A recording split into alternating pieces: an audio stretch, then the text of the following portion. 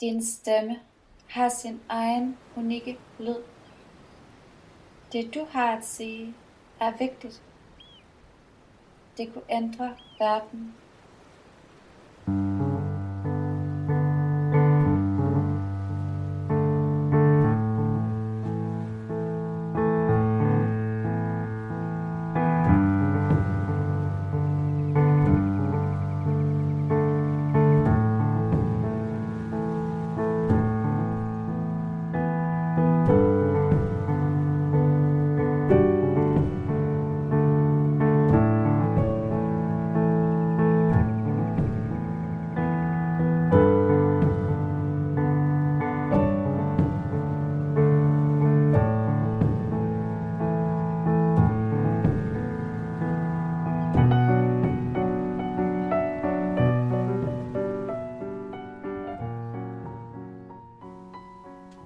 Velkommen til Læbernes Sandhed. En podcast om stemmen og vigtigheden af at udtrykke sig selv. Det er et nyt år og en ny tid. Og jeg har lagt det i dvale et par måneder på grund af et dødsfald i min familie. Nu prøver jeg at komme i gang igen. Jeg har taget inspiration fra Danielle Laporte, som snakkede om i et interview, hvordan hun laver podcast. Og hun tager simpelthen bare sin telefon, trykker play og taler. Så det har jeg valgt at gøre den her gang, for simpelthen at komme i gang igen. Fordi det er lidt svært at komme i gang igen, når man har ligget i dvale i en periode. Så den her podcast er optaget på min telefon. Helt råt og ærligt. Jeg har ikke redigeret noget som helst. Så jeg håber, I vil tage godt imod det her første afsnit i det nye år 2022. Som handler om sorg. Det at være i sorg og det at være pårørende til en i sorg. Jeg har tænkt meget over, hvad jeg havde lyst til at snakke om og dele med jer i det her første afsnit af Læbernes Sandhed i 2022. Da jeg startede podcasten sidste år og besluttede at udgive et afsnit om måneden, et helt år og se, hvordan det gik. Der gik det jo meget godt. Jeg fik udgivet et hver måned, 2 i juni, og endte med at få udgivet 10 afsnit. Men da der skete det, at min far døde i september, der gik min verden lidt i stå. Og jeg har valgt at efterleve mine værdier, som er velvære og sundhed først. Så derfor har jeg valgt at tage en pause i et par måneder fra den her podcast. Og så måtte det være, hvad det var. Sandheden er jo virkelig, at jeg havde også sat den podcast. Jeg startede som et sjovt, kreativt projekt for at se, hvor det kunne tage mig hen. Og jeg har helt sikkert også haft det sjovt med det og nyt det. Jeg har haft en masse fantastiske samtaler med dejlige kvinder. Men jeg har simpelthen følt mig for sårbar til at give det plads.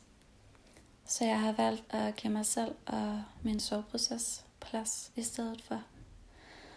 Og det er jo eksakt dermed, at jeg 4 måneder senere har færdiggjort min sorgproces, og nu bare har det helt fint igen, og lever livet videre. Sådan foregår det ikke. Men jeg føler mig klar og inspireret til at gå i gang med den her podcast igen. Og jeg har lyst til at dele med jer lidt omkring sorg. Jeg ved selvfølgelig, at der begynder at komme mange bøger omkring sorg, og bliver holdt foredrag omkring det, og der er sorggrupper, og det får mere og mere plads i samfundet. Men der er lang vej endnu. Særligt her i Norden er det generelt meget tabu, sorg. Og meget noget, mange mennesker prøver at undgå. Og har svært ved at gå ind i. Og derfor vil jeg gerne tale om det, fordi jeg synes, det er enormt vigtigt. Både fra min egen erfaring, som jeg gerne vil dele med jer. Og håbe på, at nogle af jer, der lytter, kan have glæde af det, jeg deler. Og føle, at du ikke er alene. Og føle, at du ikke er forkert.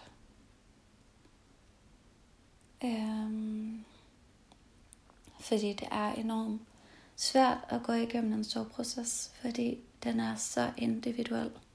Der er ikke, der kan selvfølgelig godt være ligheder og ting, jeg vil sige, som du kan resonere med og genkende.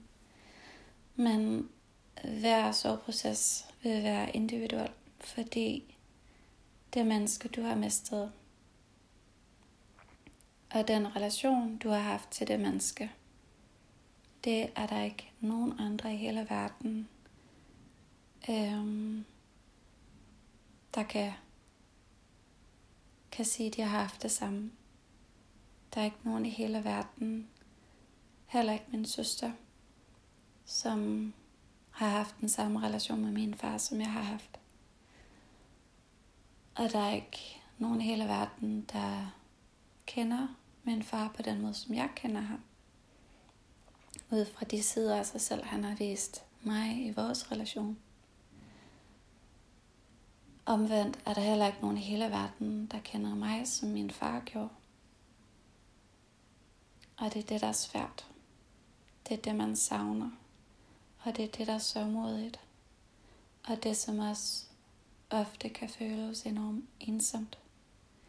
Fordi man kan godt dele sin sorg med sin familie og venner, og særligt sin familie, som oftest har kendt, hvis det er en forældre, man har mistet. Den person, man har mistet, det kan være rart at tale med nogen, der har kendt mennesket og ved, hvad det er for et menneske, der ikke er her mere. Og som deler savnet med dig. Savnet til det specifikke menneske, og det menneske bidrog med til verden og til os. Men at dele sin sorg kan være svært, fordi at det er din sorg. Og det er din hjemløse kærlighed. Den kærlighed, du føler til det menneske. Og det er et begreb, som jeg synes er så smukt, at sorg er hjemløs kærlighed. Det er kærlighed, du har til et menneske, som du altid vil have til det menneske, lige meget om det er i live eller ikke er her mere i sin fysiske form. Men kærlighed er jo handlinger, så hvordan kan du nu vise kærlighed til det her menneske, når det ikke er her mere? Så derfor er det hjemløs kærlighed. Og det synes jeg, det er trist, men der er også noget smukt ved det, fordi at sorg lige pludselig får en anden tone. At det ikke kun er tungt og mørkt og trist og forfærdeligt, men sorg også kommer, fordi du har elsket. Sorg er der, fordi du har elsket. Og når man ser på sorg fra den vinkel, så bliver det lige pludselig noget smukt, og noget fint, og noget rørende, og noget intimt, og noget kærligt. Og ja, det hjælper mig rigtig meget at se på sorg på den måde. Og det gør også, at jeg får lyst til at ære min sorg og give den plads. Fordi det er en måde at give kærligheden plads. Og en måde at ære det menneske, jeg har mistet. Ære min far. Når jeg ærer de følelser, jeg føler, når sorgen kommer til udtryk. Fordi det er det, der er misforstået med sorg, at sorgen er der hele tiden. Savnet er der hele tiden. Det forsvinder ikke en eller anden dag. Sorgprocessen er ikke fra A til B, og så er du færdig. Og så er alt godt igen, og så kan du leve videre derfra og være glad fra nu af til evig tid. Sådan er det ikke. Sorg og sorgprocessen er en proces, hvor du går ind og ud af sorgen. Du kan sagtens have en dag, hvor du er glad og griner, og udad til kan virke, som om du har det fint. Og det har du måske også lige det øjeblik. Men savnet og sorgen ligger lige under overfladen. Og det kan være de mærkeligste tidspunkter, hvor du kan blive mindet om den, du har mistet. Og blive ked af det igen. Og udtrykke sorgen via kederligheden. Og det er vigtigt, at det får plads og ikke bliver undertrykt. Apropos titlen til den her podcast. Vigtigheden af at udtrykke sig selv. Og udtrykke sig selv er ikke kun, når man er glad, eller kreativ, eller sensuel. Udtryk er også udtryk af sorg. Sorgens udtryk.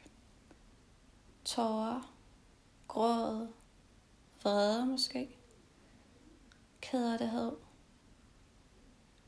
fortvivlelse, frustration, forvirring. Der er rigtig mange ting i sorg. Der kan også være taknemmelighed. Taknemmelighed for mit vedkommende, at jeg har haft en rigtig god far. Og at jeg trods alt havde ham i 36 år. Og havde en god relation med ham. Det er jeg taknemmelig for. Og i den proces, hvor han var syg, er der også rigtig mange ting.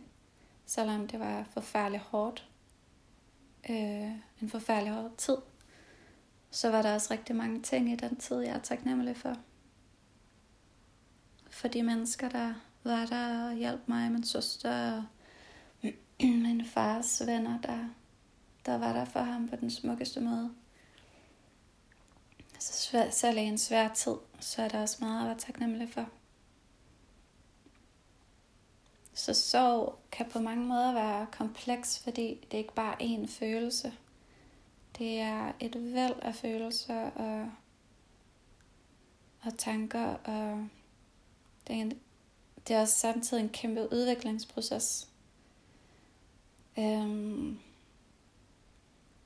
Jeg står selv pludselig som 36-årig uden forældre. Jeg er forældreløs. Og så er der mange, der nok vil sige, ja, særligt i den spirituelle omgangskreds, ja, men de er her jo stadig i deres sjæl. Og ja, det er de. Og jeg er taknemmelig for, at jeg kan mærke dem og føle kontakt med dem. Og kommunikere med dem. Det er ikke alle, der kan det. Men det er fandme ikke det samme. Altså, det er ikke det samme, fordi du kan ikke høre deres stemme. Du kan ikke give dem et kram. Du kan ikke se dem bevæge sig, se deres ansigtsudtryk. Alt det, der gør, at man elsker et menneske, det er også deres tilstedeværelse, deres bevægelse, deres duft, deres lyd. Alle de sanser, der bliver aktiveret i relationen og nærværet med et menneske. Det er der ikke på samme måde. Du kan ikke have den samtale, du kan ikke gå en tur i skoven. Der er så meget, du ikke kan gøre. Det er ikke det samme. Og det må ikke være en trøst, at jamen, de er jo stadig i deres sjæl. Og igen, det er sådan, jeg har det. Det kan være, at der er andre, der vil have det anderledes med det. Og det er også det, der gør det så kompliceret med sorg, at vi sørger alle forskelligt, og vi har alle sammen brug for forskellige ting i vores sorg.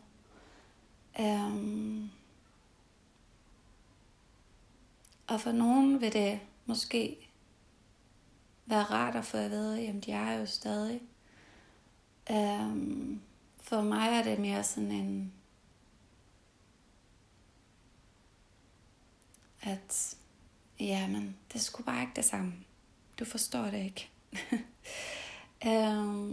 Det er det, der vækker i mig. En følelse af at nærmest underkende sorgen. Og underkende tabet. Det er at miste et menneske. I deres fysiske form.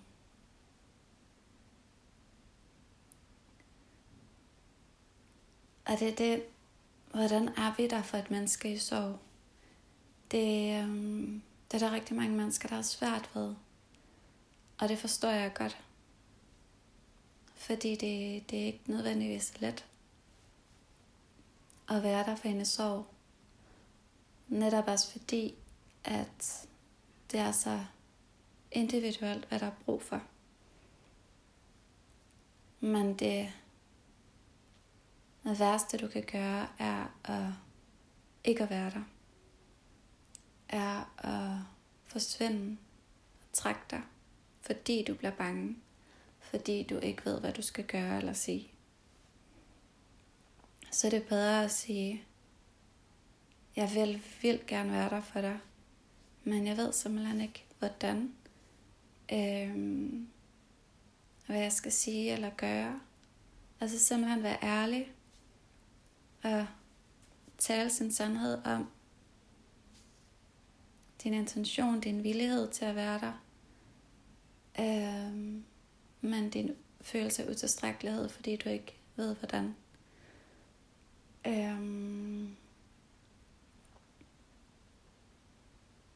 Og spørge direkte, hvad kan jeg gøre for dig? Hvad har du brug for fra mig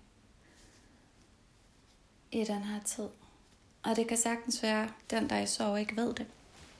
At de er så et sted, der er så nyt i sorgen, at de knap nok selv ved, hvad de har brug for. Og det kan selvfølgelig gøre det rigtig svært. Men der er det, at der er faktisk mange ressourcer, man kan søge. Der er mange artikler, der er mange bøger, der er mange blogs. Der er mange mennesker, der faktisk deler inspiration til, hvad man kan gøre, og hvordan man kan være der for hendes sorg. Så hvis man oprigtigt gerne vil være der for hendes sorg, så kan man gå ud og søge hjælp og information, og faktisk selv tage initiativ til at researche på, hvad man kan gøre. Og på den måde måske finde en vej i det. Og så er der det med, at vi har alle sammen forskellige overskud og evner. Og for nogen kommer det naturligt og lettere at være der for nogle af sorg end for andre. Og sådan er det bare. Men jeg vil virkelig anbefale dig, hvis du sidder og lytter til det her, og kender en sorg, som du gerne vil være der for, men ikke ved hvordan. Så selv opsøg noget information. Google, læs artikler, lån en bog på biblioteket. Gør en indsats for at finde ud af, hvordan du kan være der. Eller tal direkte med det menneske. Men som en hovedregel, oftest, så skal der ikke ret meget til. Og når en er i sorg, har mennesket sjældent særlig meget overskud. Og det kan tit være de små praktiske ting i livet, der kan være uoverskuelige at håndtere.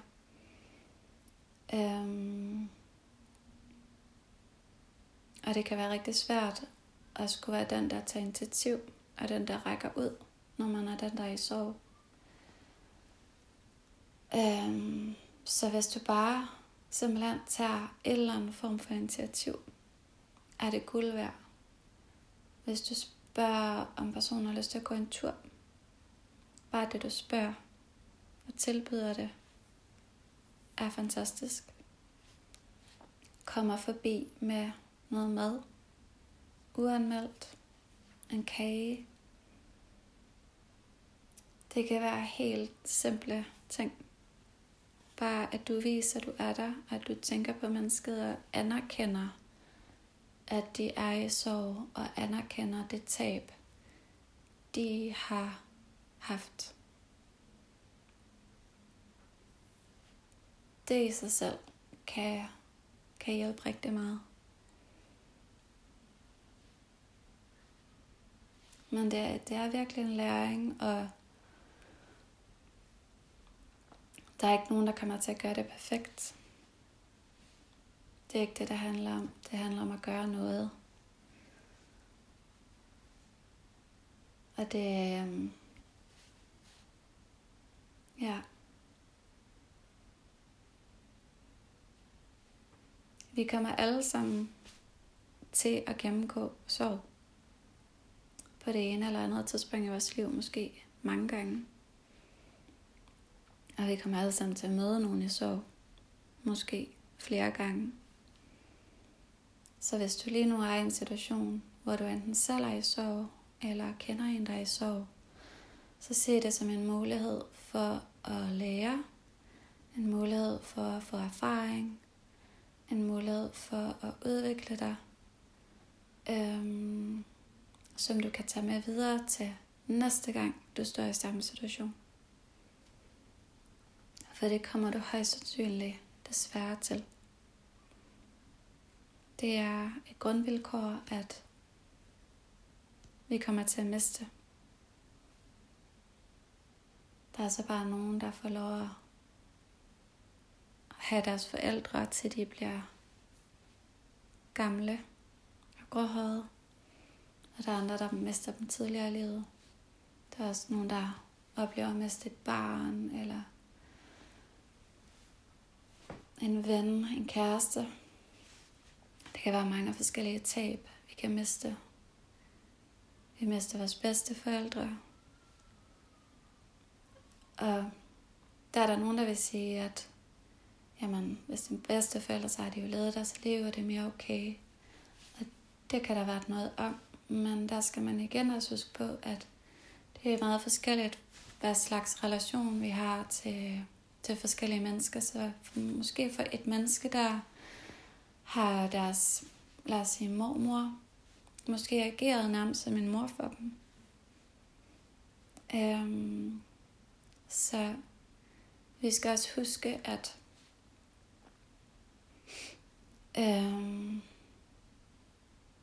et tab kan ikke defineres som lettere eller mindre let, alt efter alder eller omstændigheder. Det kommer an på mennesket og den relation, det har mistet.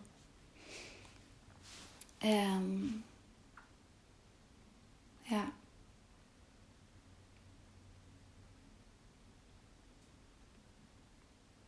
Det er meget interessant at sidde her og reflektere over sorg, mens jeg selv gennemlever det. Men det er også givende på en eller anden måde. Og jeg kan mærke, at der er også noget i mig, når jeg for eksempel taler om det at være der for en og støtte en i sorg, der er bange for at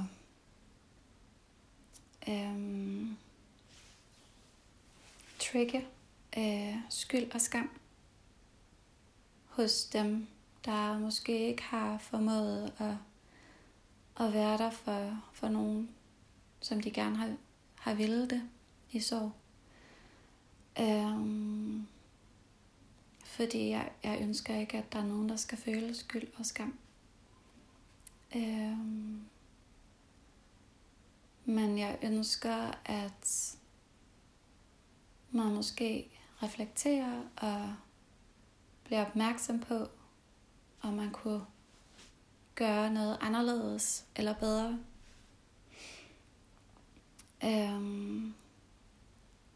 Og så derfra tage en anden handling. Og måske gøre noget for at lære, så man kan gøre det bedre næste gang. Eller gøre det anderledes næste gang. Fordi bare sidde fast i skyld og skam, det hjælper ikke nogen af os. Det gør ikke nogen forandring. Men at få en anden bevidsthed, og derfra tage et andet valg og en anden handling, som kan skabe en forandring i fremtiden, der er der værdi. Og det er det, jeg ønsker med det, jeg siger her, at skabe en forandring, og skabe en opmærksomhed og en bevidsthed og en refleksion, der måske kan gøre, at det bliver lettere for dig, der lytter. Næste gang du selv enten oplever at møde en, der er i sorg, eller selv gennemlever at være i sorg. Fordi når man er i sorg, så kan det også være svært, hvordan fanden sørger jeg? Hvordan gør jeg det, hvis man ikke har prøvet det før? Hvis det for eksempel er første gang, man har mistet. Det er det, i mit tilfælde er det ikke første gang. Min mor døde, da jeg var 18. Så jeg har gennemlevet sorg på et meget dybt plan før. Dengang var jeg bare en del yngre, og havde slet ikke den livserfaring, jeg har i dag. Så jeg håndterede min sorgproces, så det var mest helt anderledes dengang. Og det er jo bare naturligt. Der er forskel på at være 18 og 36. Og så er der også forskel på med sin mor og med sin far. Så dengang, der dyrkede jeg sorgen på en helt anden måde. Og jeg hang meget fast i den i lang tid, fordi jeg oplevede det som om, at hvis jeg slap sorgen, så slap jeg også min mor. At det var det som om, at jeg ved at sørge og holde fast i min mor. Og det er der sådan set også en sandhed i. Det bliver bare usundt, hvis det var ved, og intensiteten i det var ved for længe. Så det er jeg meget bevidst om i dag. At møde sorgen og håndtere sorgen og sørge anderledes end dengang. Og man kan sige, at jeg har nogle helt andre forudsætninger i forhold til, at jeg også har en uddannelse som psykomotorisk terapeut, så jeg har kendskab til forbindelsen mellem krop og sind og kropsarbejde og kropsterapi. Jeg har også været igennem en masse terapi siden, der kender mig selv helt anderledes, end jeg gjorde dengang, og står anderledes i mig selv i dag. Har nogle helt andre relationer i dag, end jeg havde dengang. Dengang oplevede jeg, at mine bedste veninder havde svært ved at håndtere mig i sorg, så de trak sig.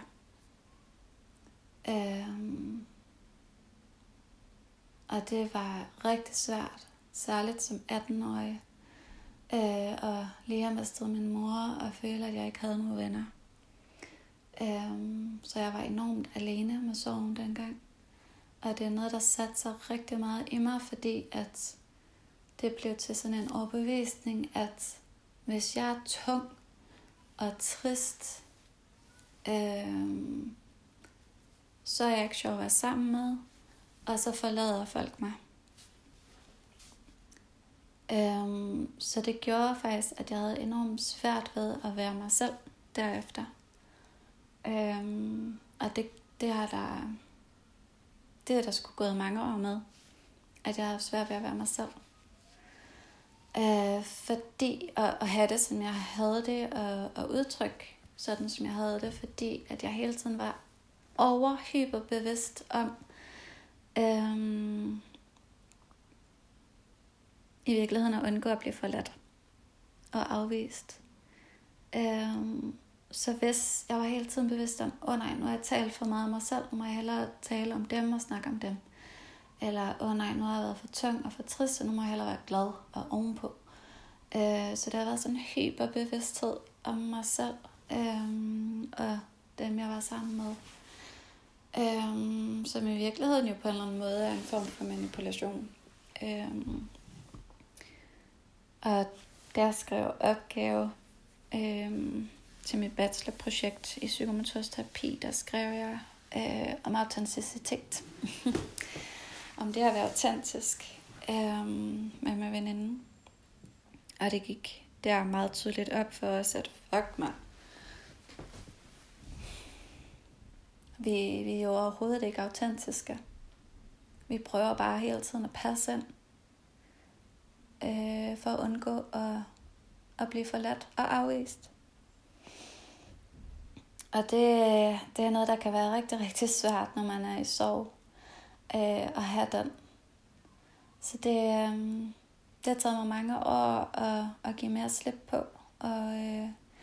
Og det har selvfølgelig også hjulpet at have nogle andre erfaringer med venskaber, som er blevet. Og blevet hos mig, trods de forskellige ting, jeg har gået igennem i mit liv indtil nu. Også sorg over parforhold, der er endt. Som dog er en meget anderledes sorg, end at miste en på grund af døden. Så ja. Men man skulle tro, at det var anderledes, når man blev voksen. Men det må jeg desværre sige, at det er det ikke. Der er også mennesker, jeg kender nu, som har svært ved at være der, og hvordan det skal gøre, som faktisk har trukket sig, fordi at de har svært ved det. Og det trigger selvfølgelig min gamle sorg og sorg fra da min mor døde, og mine veninder trak sig fra mig. Og det kan man sige, det er så en mulighed for mig til at arbejde med det, jeg ved ikke, om man skal kalde det traume, men måske et lille traume på en måde.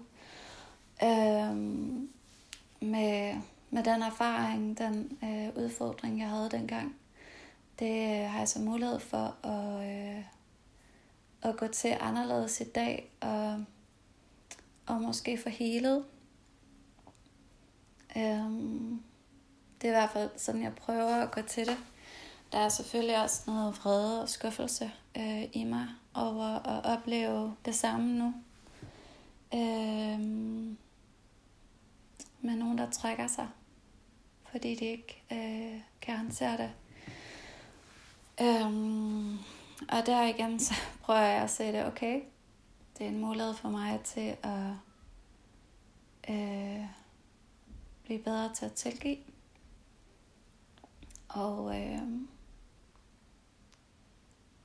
Og acceptere, at vi har forskellige kapacitet. Men det er rigtig udfordrende, særligt når det er noget, jeg har oplevet før, og oplevet som så ung, som jeg gjorde. Og nu står jeg i den samme situation og skal forholde mig til det igen. Oven i sorgen, og det er nok næsten noget af det værste, der er ved det, at sorgen i sig selv er svær nok, som det er. og skal dele med, men oven i det også at skulle håndtere flere svære følelser ved at føle sig afvist, eller opleve, at dem man troede ville være der for en i sådan en situation, ikke er det. Så der er nogle ekstra følelser, man skal håndtere: vrede, skuffelse, kederlighed. Kederlighed ligger jo altid under vrede. Så det er ligesom om, det er sådan en ekstra tyngde, der kommer oven på den tyngde, der er i forvejen. Man skal forholde sig til, som jeg står og skal forholde mig til. Og det er nok næsten noget af det, der er mest frustrerende ved det. At andre menneskers utilstrækkelighed har den konsekvens for mig. Så hvis du sidder derude og oplever det samme, hvis du også er i en soveproces og oplever det samme, så vil jeg bare sige til dig, at alle følelser er okay. Og det er okay at føle sig vred og skuffet. Og det er også okay at se det højt til det menneske.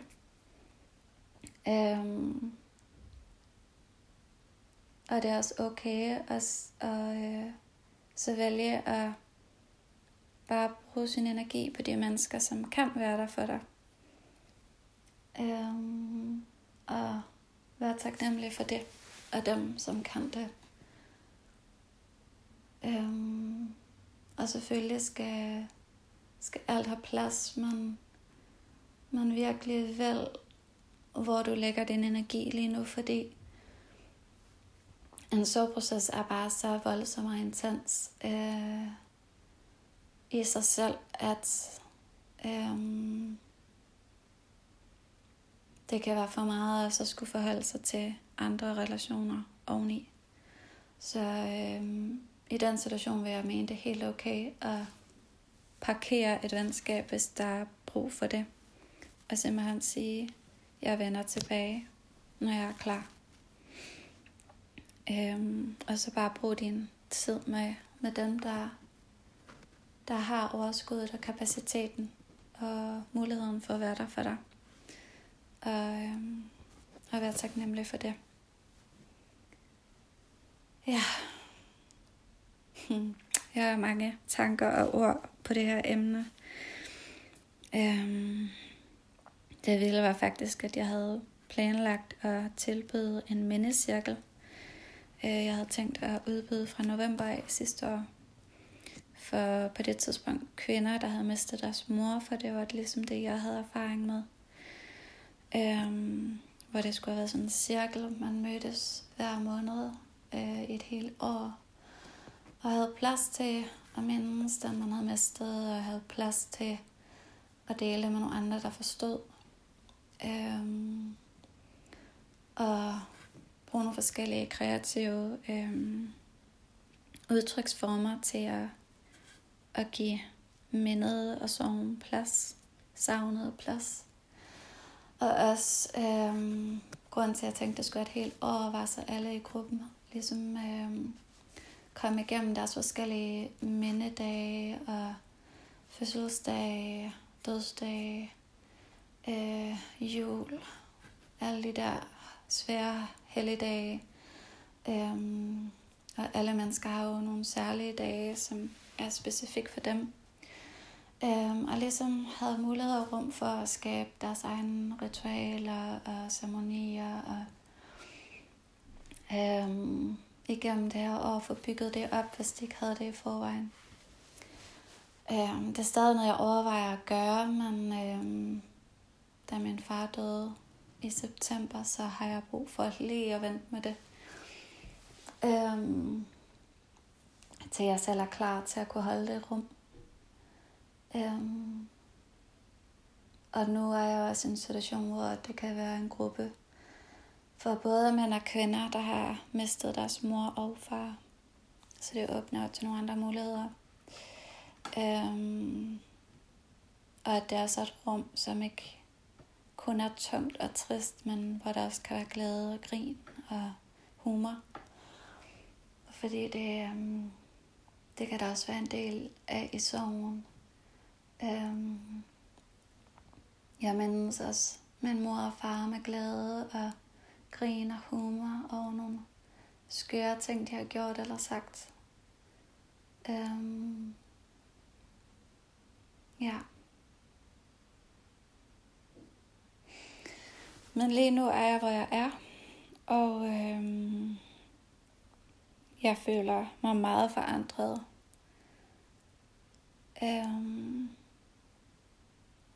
Og det er en ting at miste en forælder, men at miste begge sine forældre, det er kæmpestort. Og det har også klart sat gang i hele processen omkring min mors død og miste min far. Det har sat gang i minder om hendes sygdomsforløb, der har på mærkværdig vis mindet meget om min fars sygdomsforløb på mange mærkelige måder. Hvordan de for eksempel begge to mistede evnen til at tale i de sidste par uger af deres liv. Så ja, jeg har mistet min far lige nu, men det er ligesom om, jeg har mistet dem begge to en gang til. Fordi det vækker så meget i mig. Så det er en kæmpe proces, og det kan også gøre, at man, det er i hvert fald min erfaring, er, at jeg har følt mig mere utryg i verden. Jeg har følt mig meget alene. Jeg har følt mig mere bange, når jeg er gået på gaden, og det er mørkt. Det tror jeg også er noget at sige i forhold til med sin far, at det er den her beskytterrolle, man lige pludselig mister. Jeg er også i den situation, at jeg er single, så jeg har ikke en anden mand i mit liv, der kan på en anden måde tage den rolle af beskytter. Jeg har heller ikke fået etableret min egen familie endnu. Det tror jeg også har noget at sige, når man mister sine forældre, at hvis man ikke er nået til det punkt i sit liv endnu, at man har etableret sin egen familie. Der er også for mig et tab i ikke at kunne dele det med nogle af mine forældre, når jeg når dertil. Ja, og samtidig så er der også det i det, at min søster for eksempel, hun har etableret sin egen familie, og der kan man hurtigt få lavet en sammenligning af, hvad der er værst, og hvad der er lettest. Men det kan man ikke sige, fordi at jeg har mulighed for at give sådan plads på en anden måde, end hun har, men der er ikke noget, der er bedre eller værre. Det er bare forskelligt. Der er nogle udfordringer ved at have en familie, man skal tage sig af. Der er også nogle fordele ved det, og der er nogle udfordringer og fordele ved ikke at have en familie, man skal tage sig af. Men man kan ikke gøre det op i, om det er lettere for den ene end for den anden. Det kan man ikke sige. For sorg er sorg, lige meget hvilken livssituation man står i.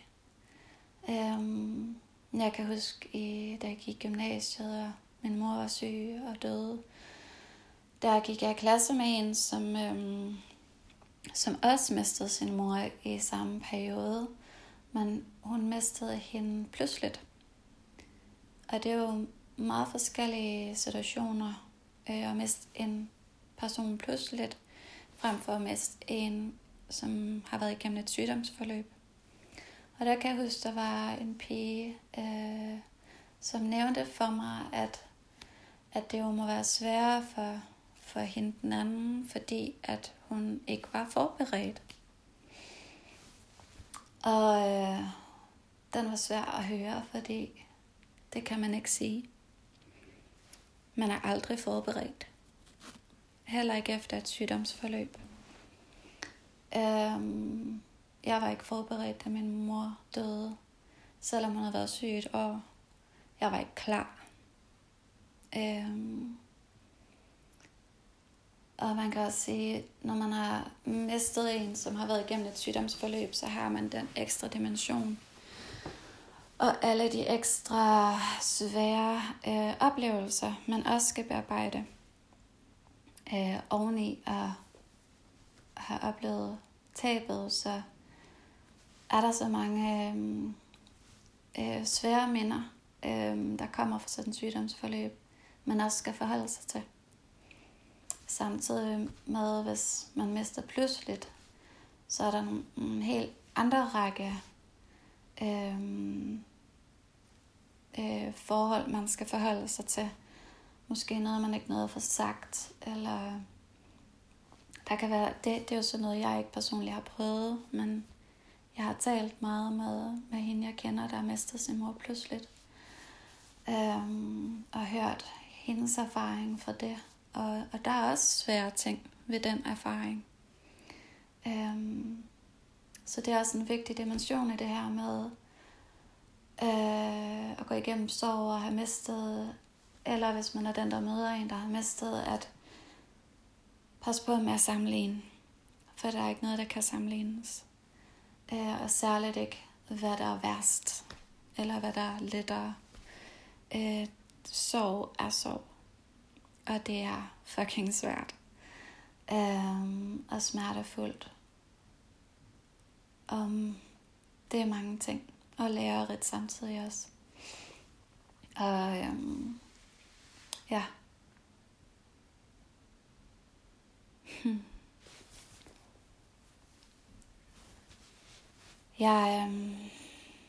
Jeg tror, jeg vil runde af. Og sige til dig, hvis du sidder og lytter med, og gennemgår sorg selv. Vær kærlig ved dig selv. Giv dig selv rum og plads til at sørge. Giv sorgen rum og plads. Find om ikke andet bare et menneske eller et par stykker, hvor du føler dig tryg til at dele sorgen.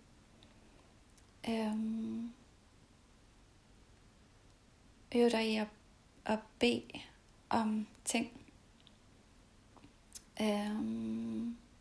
Øv dig i at modtage kærlighed og gestus og omsorg. Der er det også meget forskelligt, hvor vi er. For nogle er det let at modtage, for andre er det rigtig svært. For nogle er det let at bede om hjælp, for andre er det rigtig svært. Så det er også en del af processen at lære det og udvikle den evne. Først og fremmest bare være så kærlig ved dig selv, som du overhovedet kan. Og give dig selv plads til at ære sorgen. Og ære det menneske, du har mistet. Og ære alle følelser, du måske har i det her.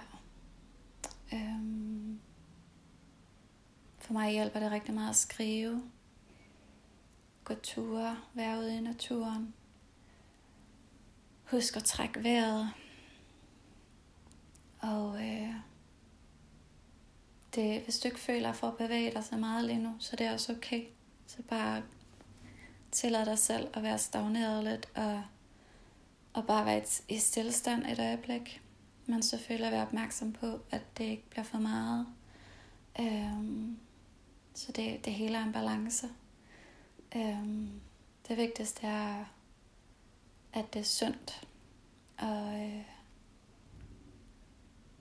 og kærligt. Så sorgen kan føles meget stillestående, men det kan hjælpe rigtig meget også at komme ud og bevæge sig lidt, når man er klar til det. Man bare tillader dig selv at være langsom. Ja. Og tale med den, du har mistet. Så om det måske kan føles lidt akavet og mærkeligt. Også alt efter, hvor spirituelt man lever sit liv. Det er ikke alle, der lige er til det. Men hvis du er åben for det, så vil jeg anbefale dig at tale til den, du har mistet. Det kan også bare være sådan noget som at sige godmorgen far, godmorgen mor, eller hvem du har mistet, eller godnat. Eller skrive et takkebrev til dem for alt det, de har givet dig. Det kan også være, at du har noget vrede, du har brug for at komme ud med, så kan du skrive et brev til dem om det. Hvad som helst. Men det er en proces og en bearbejdelse. Og hvis du sidder derude og lytter med og kender en, der er i sorg, og du er i vildrede om, hvordan du kan være der for personen, så som jeg sagde tidligere, enten gør op med dig selv, hvor meget du har overskud til, så du ikke overcommitter til noget, du ikke faktisk kan levere. Så det er nok første skridt at gøre opmærksom på det for dig selv. Fordi lidt har også ret. Lidt er bedre end ingenting. Lidt er rigtig meget bedre end ingenting. Så gør det op med dig selv, og så derfra kan du søge information i bøger, artikler på nettet. Instagram er der også mange profiler, der har fokus udelukkende på sorg, faktisk. Eller gå direkte til den person, der er i sorg, du kender, og spørg. Og bare være åben og sårbar og sige, at du gerne vil være der, men du ved ikke helt hvordan, så du vil meget gerne have at vide, hvad du kan gøre. Og hvis personen ikke kan se det lige der, så sige, at de kan vende tilbage, når de ved det. Dialog og kommunikation, så vigtigt. Så brug din stemme. Udtryk dig selv. Og husk, at sorg er et vilkår for os alle sammen. Døden er et vilkår for os alle sammen. Og vigtigst af alt er ikke at tage nogen for givet. Heller ikke dig selv. Jeg håber rigtig meget, at det har været givende for dig at lytte til min refleksion her om sorg. Og jeg vil enormt gerne høre fra dig. Hvis du har nogle tanker, du gerne vil dele med mig, eller hvis du har nogle spørgsmål, eller du gerne vil fortælle mig noget specifikt, du fik ud af det her afsnit, så vil jeg rigtig gerne høre fra dig. Det er en podcast, som har ligget lidt i dvale sammen med mig selv i et par måneder, så det er også en podcast, der lige skal lidt i gang igen. Vækkes til live, så jeg håber rigtig meget, at du vil hjælpe mig med det. Støt mig i at få den her podcast ud i verden igen, så den kan blive hørt og lyttet til og delt. Så del rigtig gerne med dem, du tænker, der kan have gavn af at lytte til den, og kommenter gerne på den ind på Apple Podcast. Du må meget gerne give den et review eller nogle stjerner, så den kan komme ud i verden. Ja. Det var vist det for i dag, jeg havde på hjertet. Ja. Pas godt på dig selv og dem, du elsker.